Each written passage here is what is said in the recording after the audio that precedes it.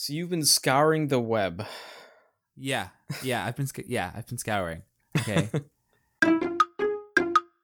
I sent it to you before, but it's in the show notes. The Reddit link. Okay, The very bottom. I believe I originally showed you this picture as part of a meme because I just thought this was really cool. Yeah. Like, whoa, look what they found. Would you like to describe the picture for us? So the picture looks like, okay, it says a raptor and it says a protoceratops. So is that it's like a small dinosaur that's in the same family as Triceratops. Okay, so a raptor and a protoceratops fight preserved in the sand. So it looks like the way this is laid out, which I thought this was kind of odd initially, and then that follow-up that you sent me made more sense because the way this is hard to explain. The photo is a photo from top to down, right? So it's a fossil of this protoceratops, looks like a small triceratops, and this raptor. So, and they're roughly, the raptor is a bit smaller, thinner, leaner, but they're laying down, like engaging each other. Like the raptor has his arms kind of on the head of the protoceratops, like it was they're fighting. So it implies that they were fighting, and their fossils are here. So it's like they got stuck in this position. That's like they died fighting each other, basically. So it looks epic. It looks cool, and they look fully preserved. Yeah. I mean, they're stuck in there. You can the way it looks is like they're half excavated out of the sand at the moment at like this perfect angle where you can see exactly what's going on, but the bones are still stuck in the dirt or stone. Right. And what's odd is that the way it looks, when you think about it in practicality, because it's from a top-down shot, it really would mean, or is it a top-down, or is it a cut? Did they cut that? Did they cut that like a side profile? I think it's top-down. Okay, because that's the thing, because it looks like a side profile. When you think about it, you would think about a raptor fighting this thing on standing up. Yeah. And that's the way it's positioned. So it looks like they took a photo of it and they just got preserved right there. You get what I'm saying? But it's so perfectly preserved that I was like, that's kind of odd, but interesting. And then we see down below, there's the first response is, that's not the original fossil. It's a replica with incorrect features. Here's the actual fossil. And the actual one, not even close to the same. So it's completely, the raptor looks like its head, it's either non-existent or it's either gone to that back part where its head is behind it on that sand there. Yeah. And the protoceratops's head, like the whole frill is completely gone. Yeah. So this is almost unrecognizable compared to the other one. So obviously the other one would be more popular because it's replication of what they think it theoretically looked like when it was brand new. But this again goes back to our issue of the misrepresentation of fossils. And the reason like this one hit me like so hard was that the replica is stuck in sand too. Like, right. Why would this you do isn't that? like this is like the most non-obvious replica I've ever seen ever. Well, you know what? Maybe I've seen even more obvious non-replica. Like, I don't know what I've seen now. Like, what the heck? Yeah. It goes back to that question that I had, that if scientists and paleontologists and those people are presenting these fossils as replicas, do they understand the implication that most people are not understanding these things as replicas, especially when it's not obviously stated? Like when you go into a museum, and as I've now learned, 70% of those bones you're seeing are not real. Just a portion of them are going to be actual bones from fossils, and the rest they use just to recreate the entire structure of the dinosaur. So do they know that people are being tricked? Are they intending that? I'm sure they're not all intending that, but do they know that people are getting tricked? I think they should be more forthcoming with how they present these fossils and that's where I would like to talk to someone. I would like to know the process of how they collect them, how they attribute them to the dinosaur, and then the process of getting it to a point where when they're sharing it with the public, because honestly, it's just a lot of times it's misleading. I just last night, I watched a I watched the documentary on the Yeti, the Russian Yeti, and oh god, at some point they were discussing I'm forgetting how it's pronounced now, that ancient orangutan, basically the ancient Gigantopithecus. They were discussing that and talking about how the Yeti would be a descendant of that, and then they go on to show us all these models of Gigantopithecus and all these pictures and drawings and renderings, and he was like, yes, we can tell how it looks from this tooth that we have and this piece of the jaw, so we know that its foot must have been at least 20 inches long. Like, whoa, hold on a second. Hold on a second. You're presenting these things as facts when they're just theories, obviously. This isn't even a theory. This is pure, it's almost speculation. Speculation. At least if the word theory gives them too much credence. Yeah. This isn't theory. This is you're making this up. You're making this up. You're making this up. What was another example of that I had completely forgotten about, but I realized later was Megalodon. Mm-hmm. All we have are teeth of Megalodon. That's all we have to go off of. And we have so many artist interpretations showing this giant great white shark. Mm-hmm. And that also reminded me, I was thinking of that. And then that reminded me of, do you know the dinosaur Iguanodon? I know the name, but I forgot what it looks like. You remember the Disney movie Dinosaur? Iguanodon. Yes, I do. The main character. He's an iguanodon. Ah, yes. Okay. So Iguanodon's teeth look a lot like... Can you guess what lizard? Iguana? Iguanas. Yes. In fact, scientists, when they had only found the teeth, and so they thought they were giant iguanas. Ah. As you can tell, they look nothing like iguanas. Mm-hmm. You would think someone would have learned a lesson or two from that. Mm-hmm. But they haven't. Anyways, well, that's all I've got.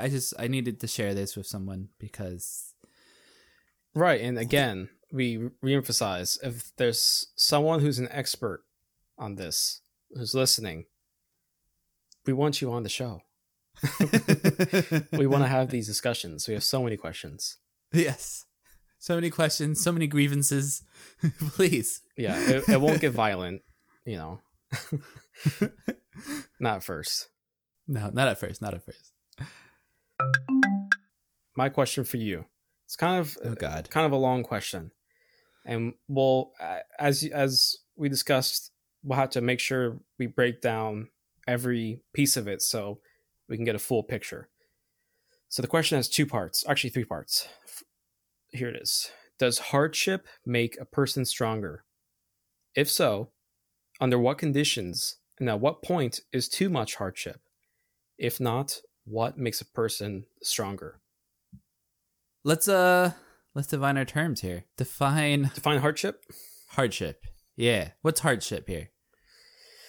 Hardship in a person's life. That's where it's subjective. Because hard for one person can be easy for another person. So it's relative. Some people go through a lot in their life. Some people don't. Some people grow up in a good family. Both parents, are an only child or, have a couple other siblings and they all have it relatively easy. They go to school, they get good jobs. They really don't have to struggle to get anywhere in life, or, they don't have any disease, or they don't, their parents don't have a disease. They don't die when they're young. They don't grow up as orphans. There's so many different ways you can look at it. Just so many different ways. But that's being pretty general, just life hardships. So, what do you think of when you think of hardship? Okay, so would going through 12 years of college and becoming a doctor count as hardship? I would say that's difficult, but I wouldn't consider that a hardship in life. But it depends on your situation. If you're doing it because, you're struggling with your means currently, you're doing that so then you can get a better income or put yourself in a better position in life.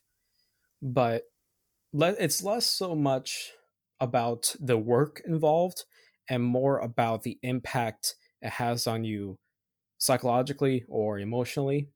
I think that's what when I think hardship, I think more emotional. Okay. Than physical. Okay. So like a man who decides to become a monk and go up into the mountains and meditate for 40 years and carry boulders around. That's not what you mean. Like just like a guy who like decides to go and be a monk and self-imposes. Not necessarily, because if he's happy, then is it really hard for him? You may struggle with small pieces of that, but in the big picture, was that a hardship for that person? I don't know. It may be. It probably depends on the person, but I'm thinking, a person. There are many people who have demanding jobs, difficult jobs. They go and, I don't know, miners. They go risk their lives every day. Obviously, there's other jobs. That's just one that came to my mind. But they go risk their lives every day, do a hard job, destroy their bodies, and come back home and try to live their life. So could that be a hardship for them? Possibly. But theoretically, they chose to get into that line of work. Who knows? Maybe they were forced into it. Again, it just depends. But I think more on the psychological aspect than the physical. Before I ask the further defined terms, based on your definition of hardship and my definition of stronger, I'm going to say no. So you don't think hardship makes a person stronger? No. Here we go. We disagree. Here we go. And I think it's going to be because we're going to have different definitions of the word stronger. Yeah, but yes, I agree with that. But there are going to be, whatever your definition of hardship is, if you get through that, you learn from it because you learn from experience. If someone has everything handed to them their entire life, whether they're handed $1 million and they're rich and everything's ultra easy for them, or even in a relative sense, if they were handed everything, their dad got them a job at their company, didn't really have to work too hard, have a decent home, things like that.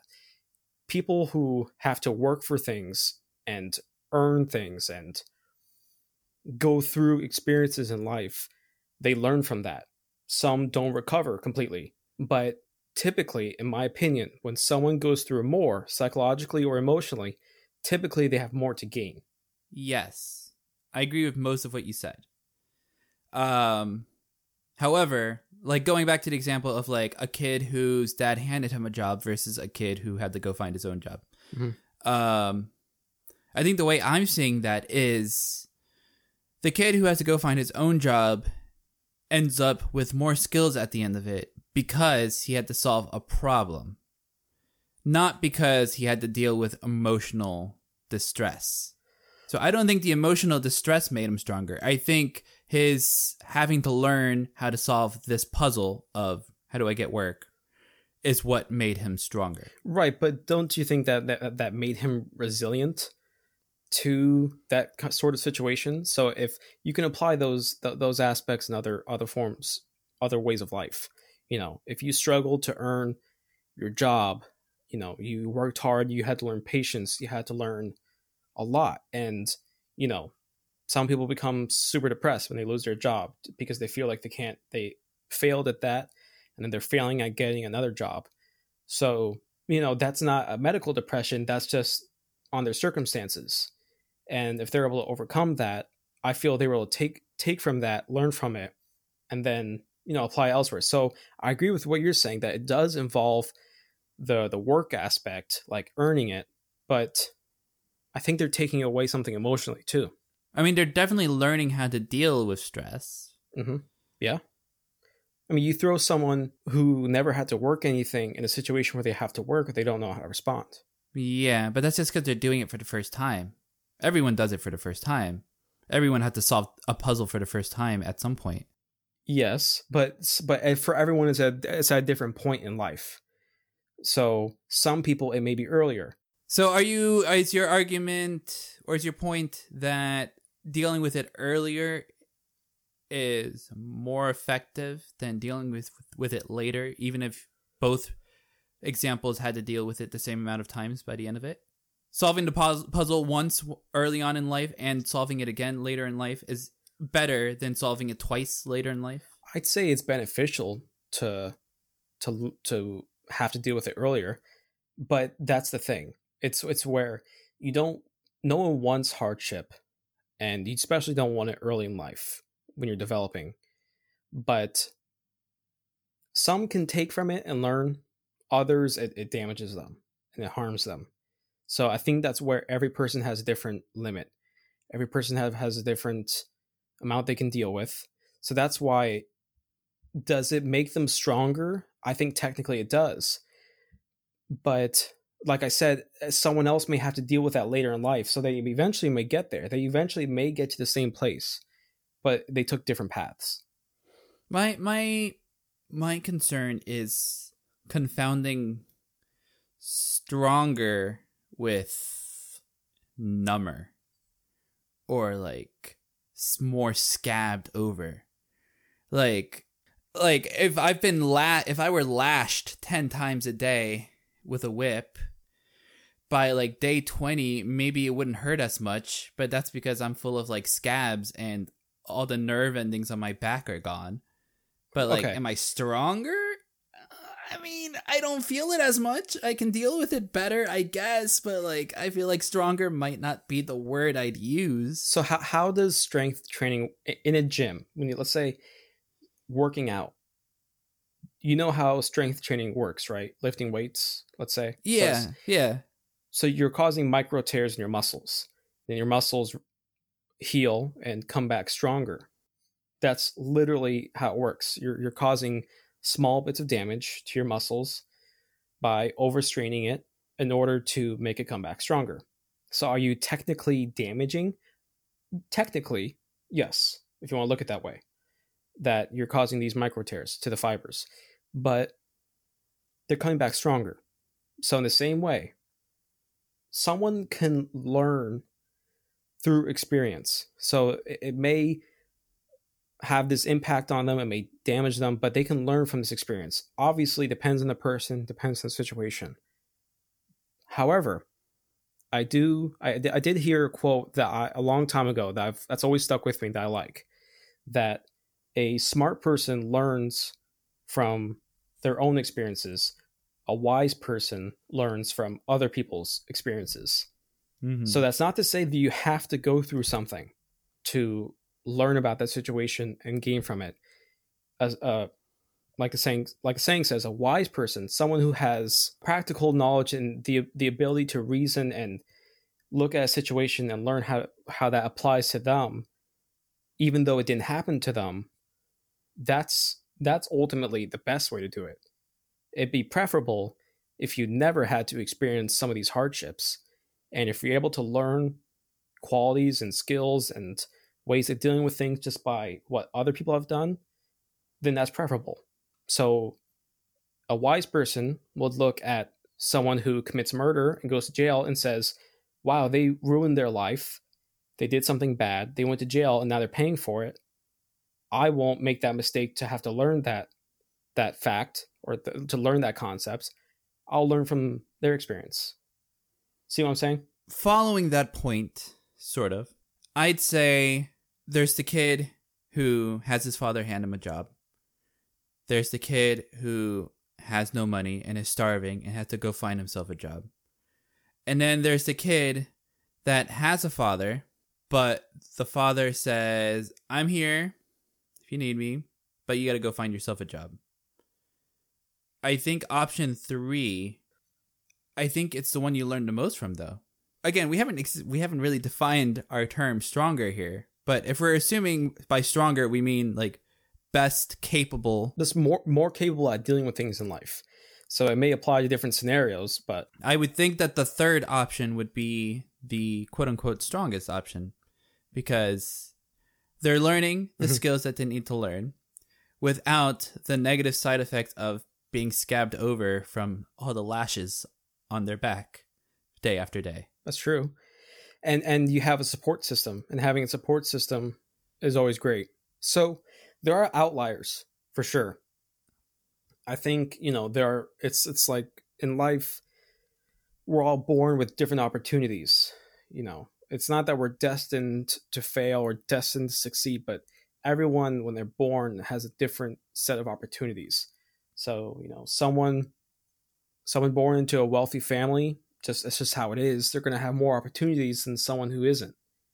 So I think that's what it comes down to, is that if you're given the opportunity to learn these things, and without the, like you said, the negative effects, that'd be preferable.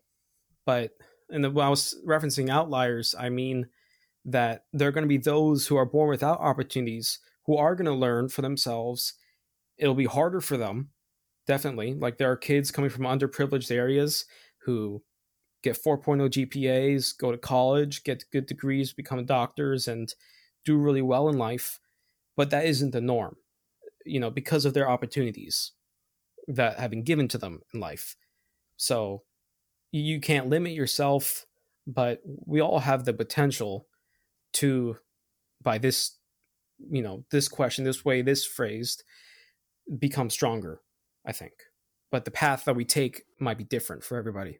I think going back to your example of like working out at the gym, the way I see it is, actually, I think it's a really good example for a few different reasons. So I think, like going to the gym, if you go to the gym for the first time and you pick up the heaviest weights you possibly can and you try to lift them, you're gonna break something. Like, you don't do that. Yeah, you're gonna fail.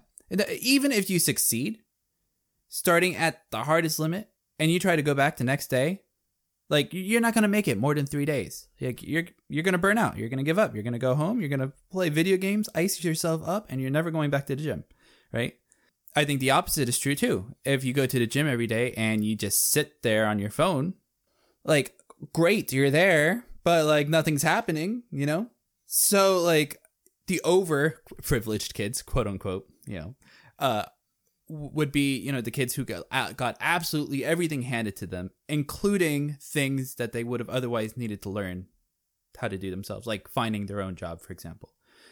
So like, I'm not saying just because a kid is born into a family with a lot of money, this is going to be the situation.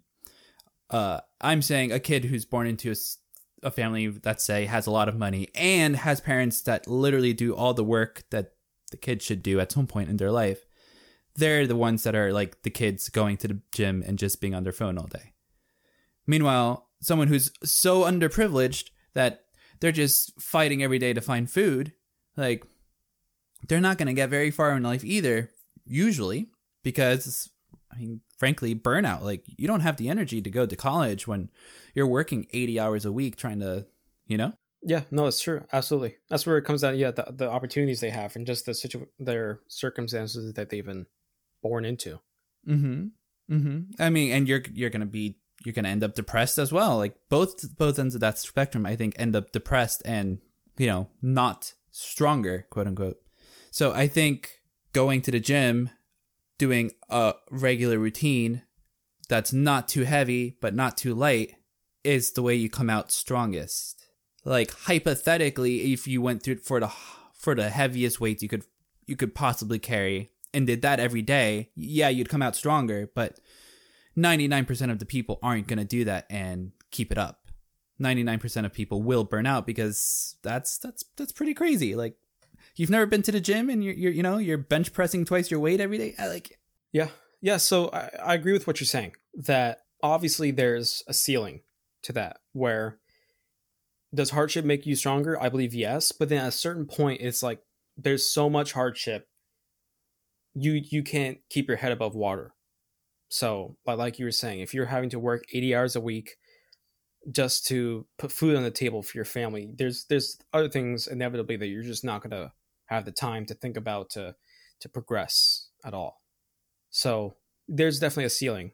And then I think there's a floor to it also, that if you're doing nothing, then you're just not going to get anything out of it. So those are the two extremes. So I agree with you that somewhere in the middle is going to be ideal, that you have to learn for yourself how to do things in life, but it doesn't hurt to have a support system, to have someone there to help you out when you need it, to give you advice or to kind of point the way, a guide. So I agree that the middle ground is ideal. So I think that hardship technically does make a person stronger, but I think we've established that there's a limit to that. Yeah. And like veering away from the gym example, I think certain kinds of hardships apply to this more than others. For sure. Like losing your parents when you're 3 years old, like, yeah, that's not one of the kinds of hardships that make me think of you being a stronger person. Like, right. It's like, okay, maybe you can deal with loss better, but is it just because you're now apathetic to death? Like, I don't know. Like, I mean, I that's just one of many possible negative reactions that could happen with a kid who loses his parents. Like I was trying to say, hardship's relative. So for one person, getting a C in a class might be hardship.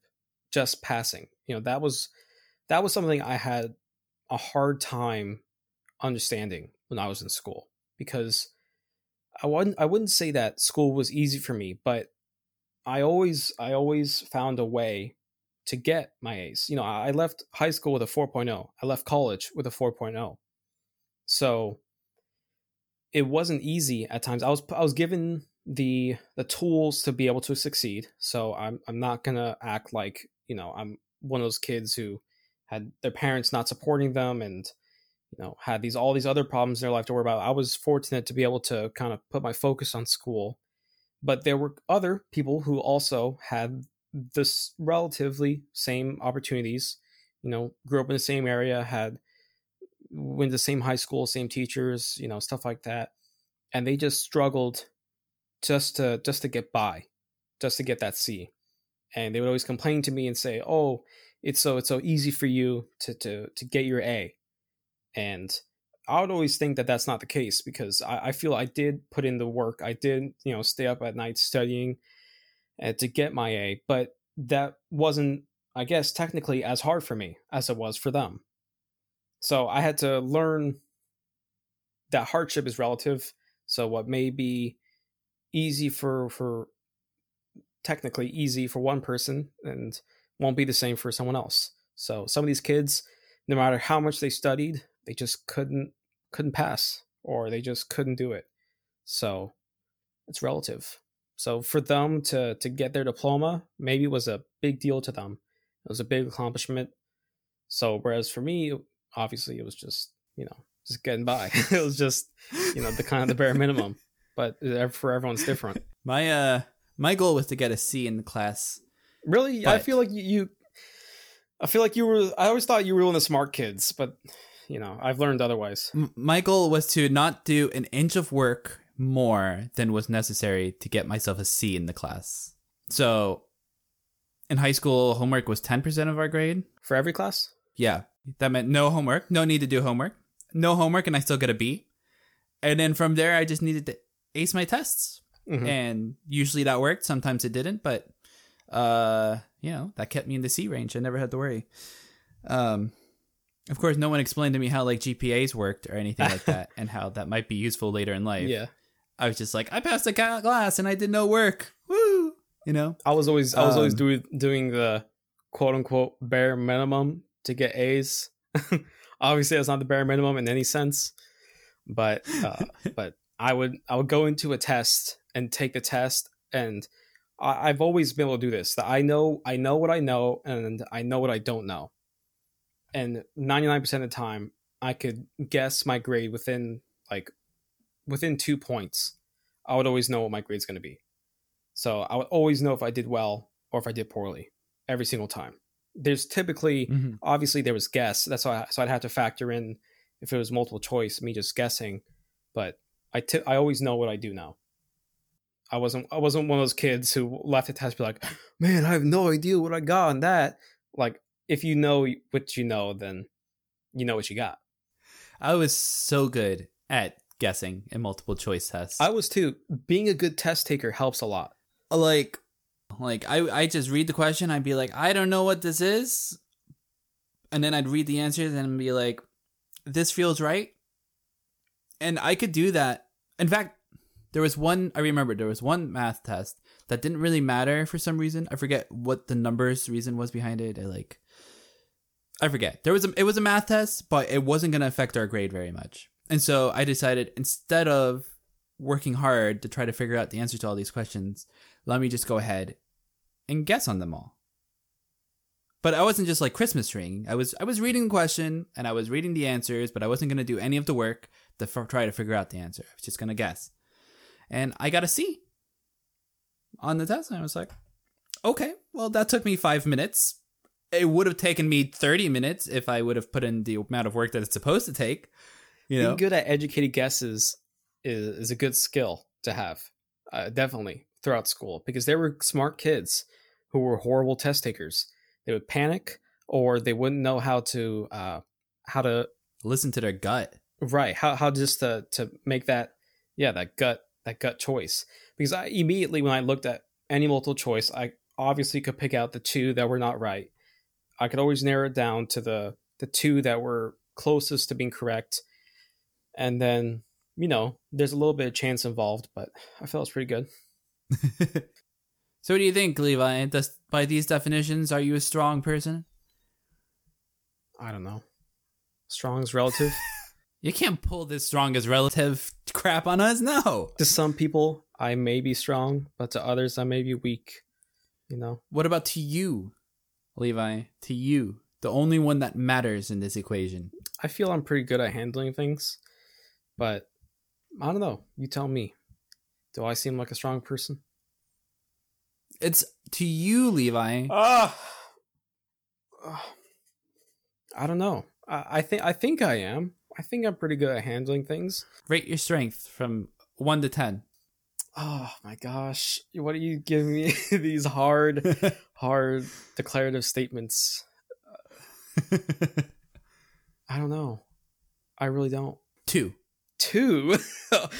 Okay, yeah. I'm not a 2. I'm higher than that. That's for sure. I'm somewhere in the middle. Maybe 5 or 6. 5 or 6? Yeah. You sell yourself short. Or you have high standards. Or both. I mean, I don't know. Like, in the relative sense, things are pretty good for me. So, like, life's not perfect, but there's people starving in Africa, so I've got to finish my food. Sorry, that's what it sounded like.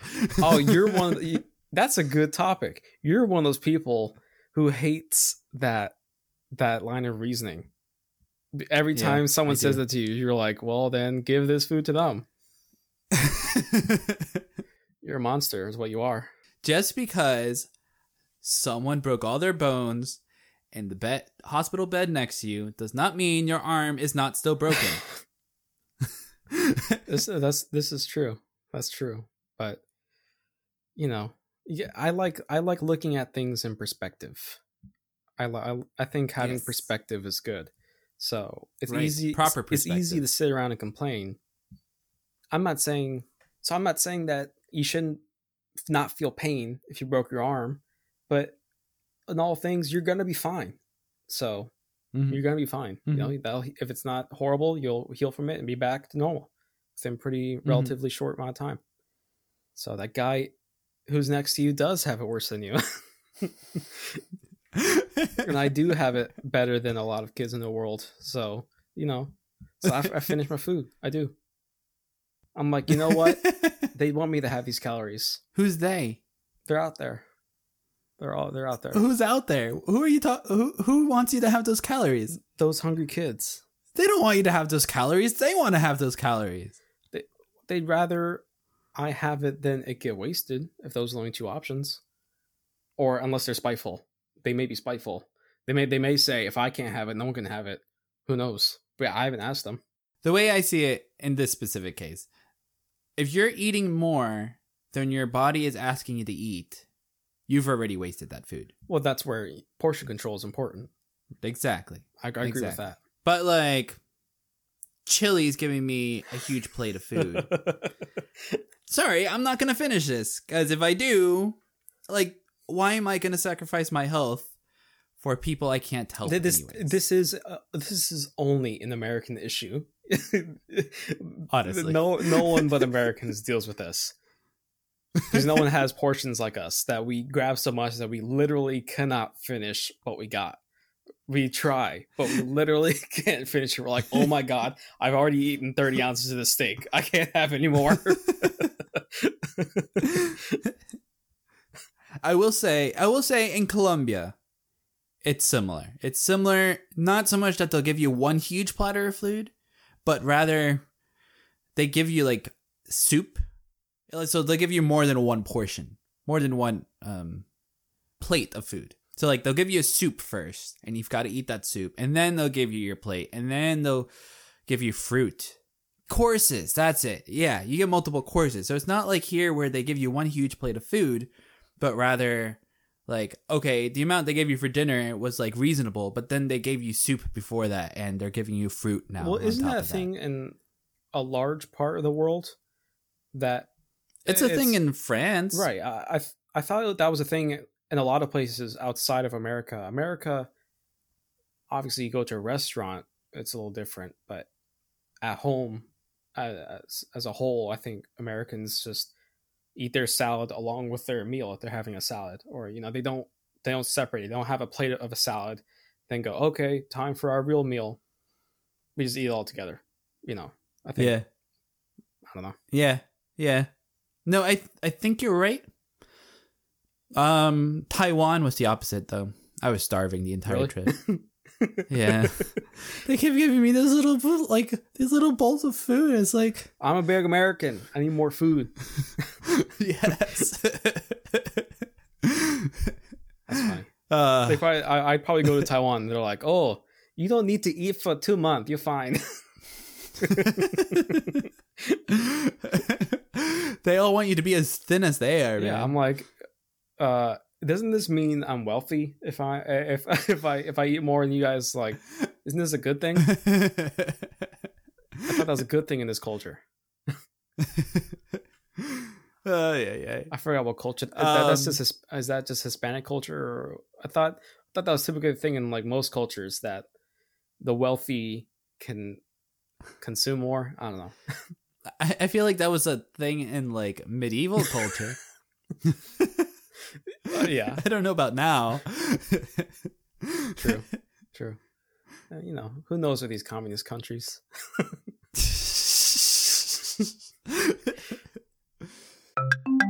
This episode is brought to you by people just like you.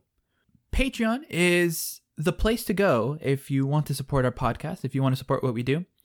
As you probably know, we don't do this full time. We have jobs, we have lives, etc., etc. But anything you guys can help us with on Patreon is a little bit more time that we can devote to this.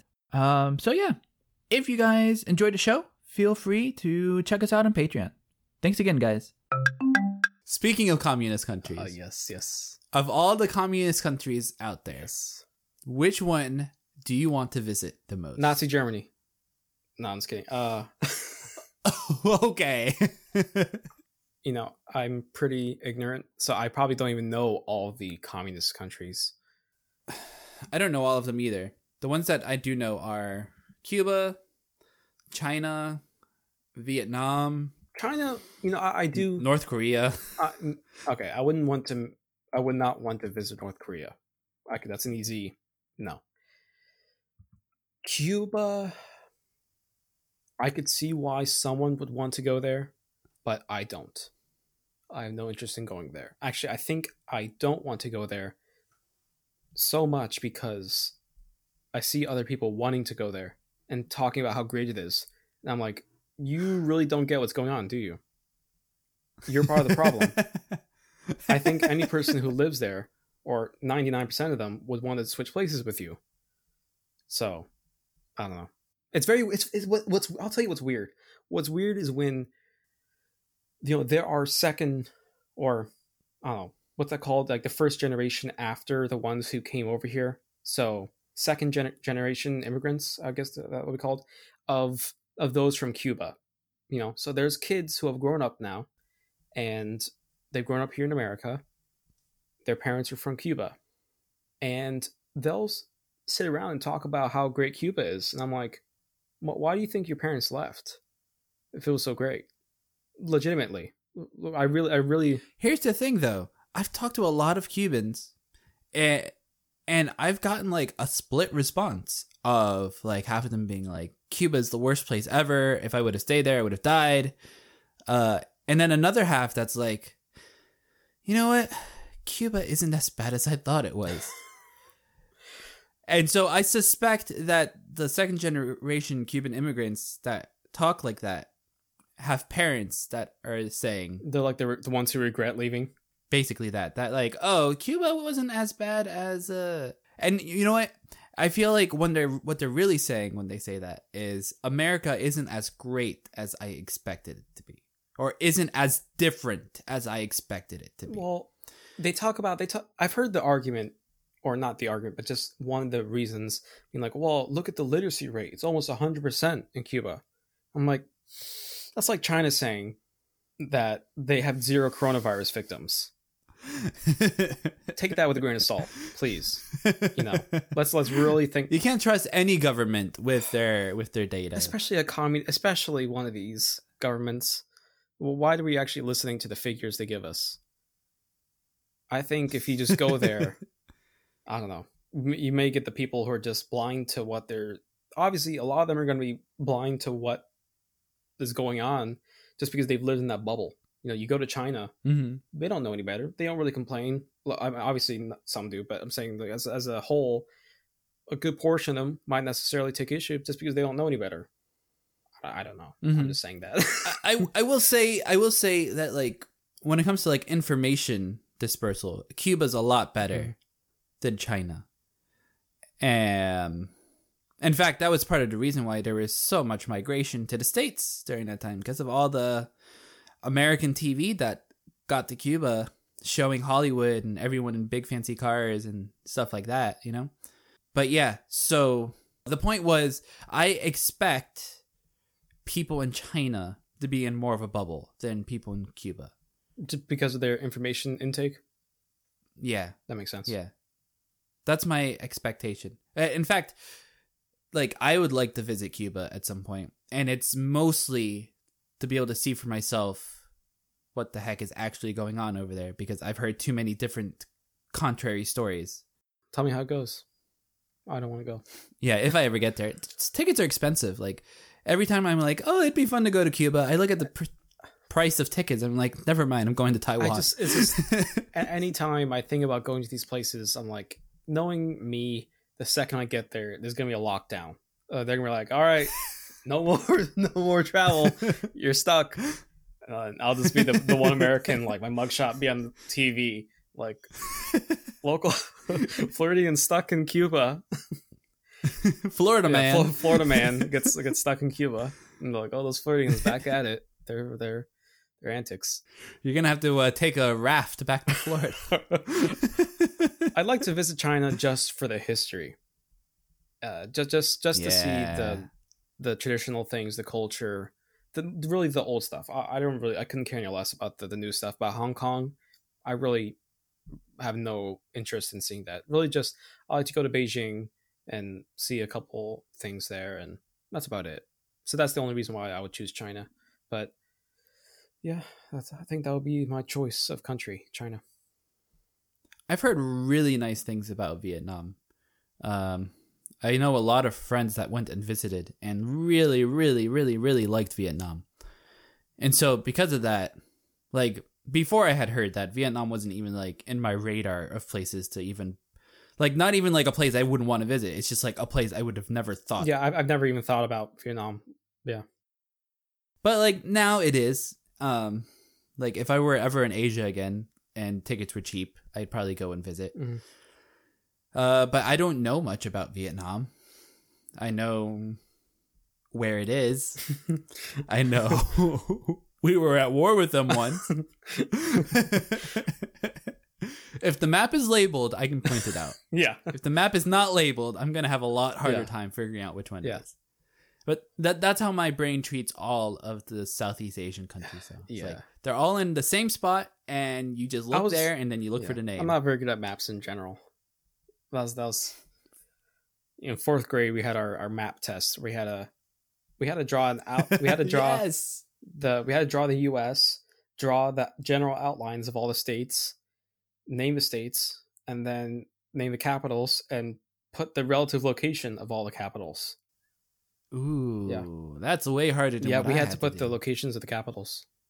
So it had to be with obviously within like a centimeter, or not a centimeter, like it's pretty small, so maybe a few millimeters. But yeah, that was difficult. Yeah, I did not get enough teaching when it came to American geography. We didn't get teaching. I didn't say that. We just had to memorize it.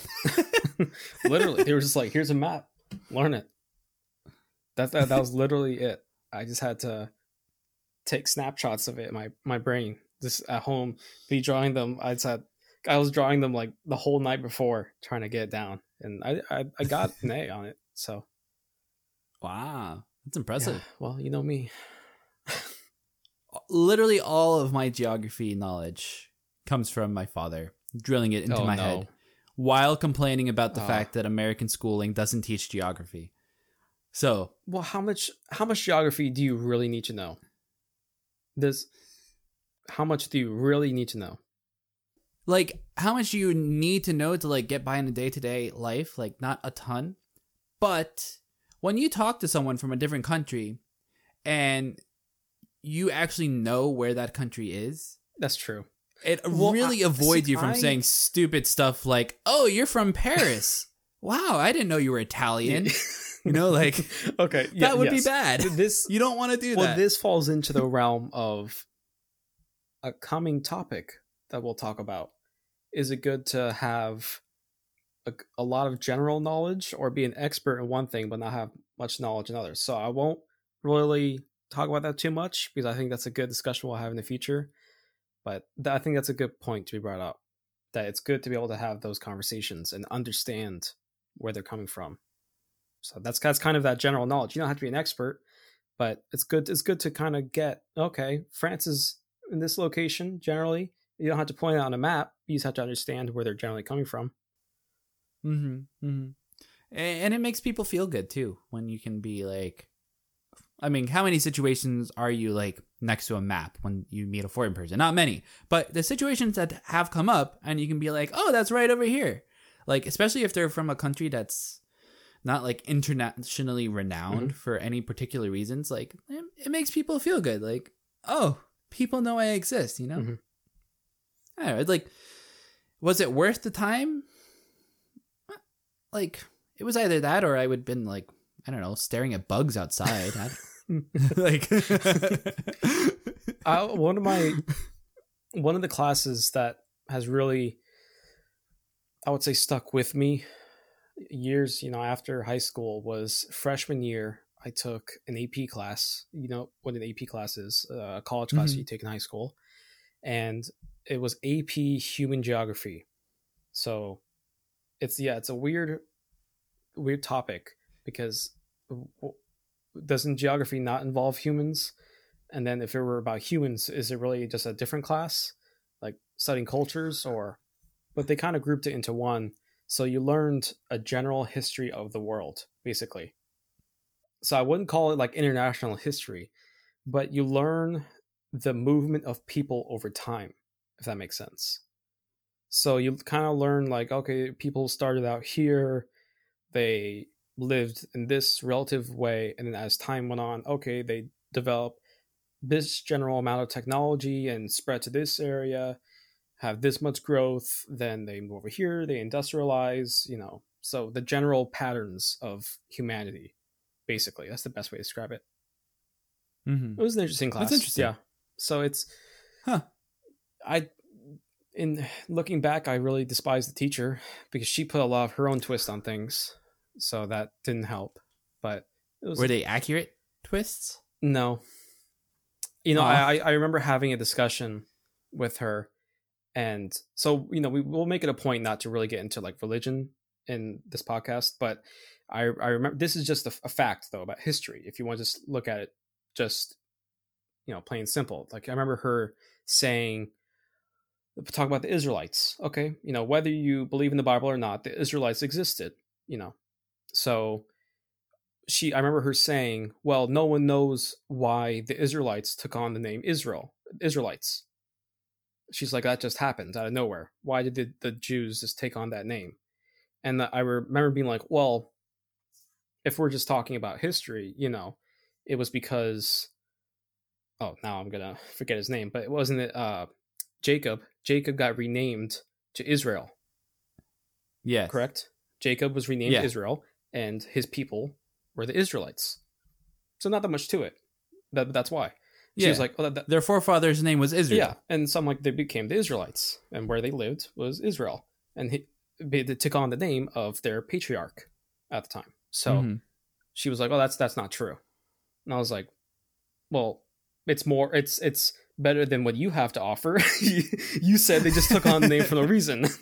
And I'm saying that their patriarch had that name, and that's why they were called Israelites, the follower of Israel, But she was like, no, that's incorrect.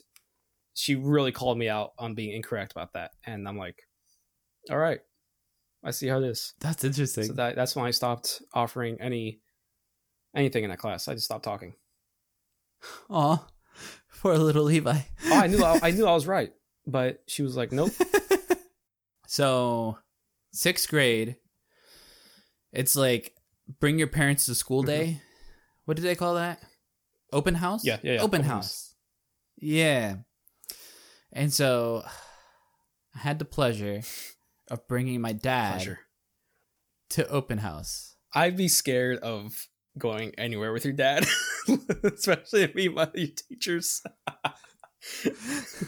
Now, for the people of the podcast, for the people of this show, my father is not American. He's Colombian. And in most non-English speaking countries, they teach that there's 5 continents. In fact, that's why there's 5 circles in the Olympic symbol, because for 5 continents. It's only really in English speaking countries where they teach that there's 7 continents. What are the extra 2? See, okay, that changed when I was in elementary school to when I was in middle school. All right, there's a slight tangent, so we're gonna go into it anyways. In elementary school, all right, I was taught North America, Central America, South America, Europe, Asia, Australia. I didn't know what Oceania is. Australia, and Antarctica. So Africa was not a continent. I'm sorry. Take out Antarctica and put in Africa. They did not talk about They didn't Antarctica. call Antarctica a continent? They didn't call Antarctica. Are you sure that... I am so sure. Because 6th grade comes around and they're like, North America, South America, Antarctica, yada, yada, yada. And I'm like, excuse me, Mexico and down to Panama is a separate continent. It's called Central America. I learned this.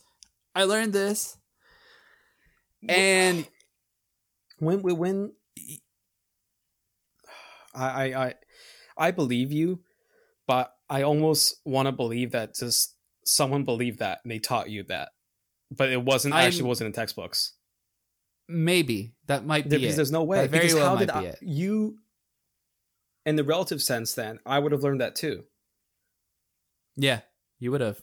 And you know what? I've found other people who have agreed with me that they were taught this at some point too, that were in my age range. At school? I don't remember if they were in my school or not. I don't remember.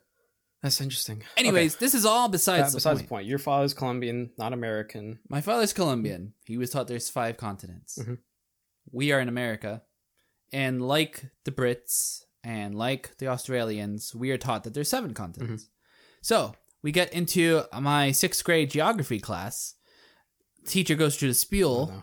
Everyone finishes. Here's what our curriculum is this year.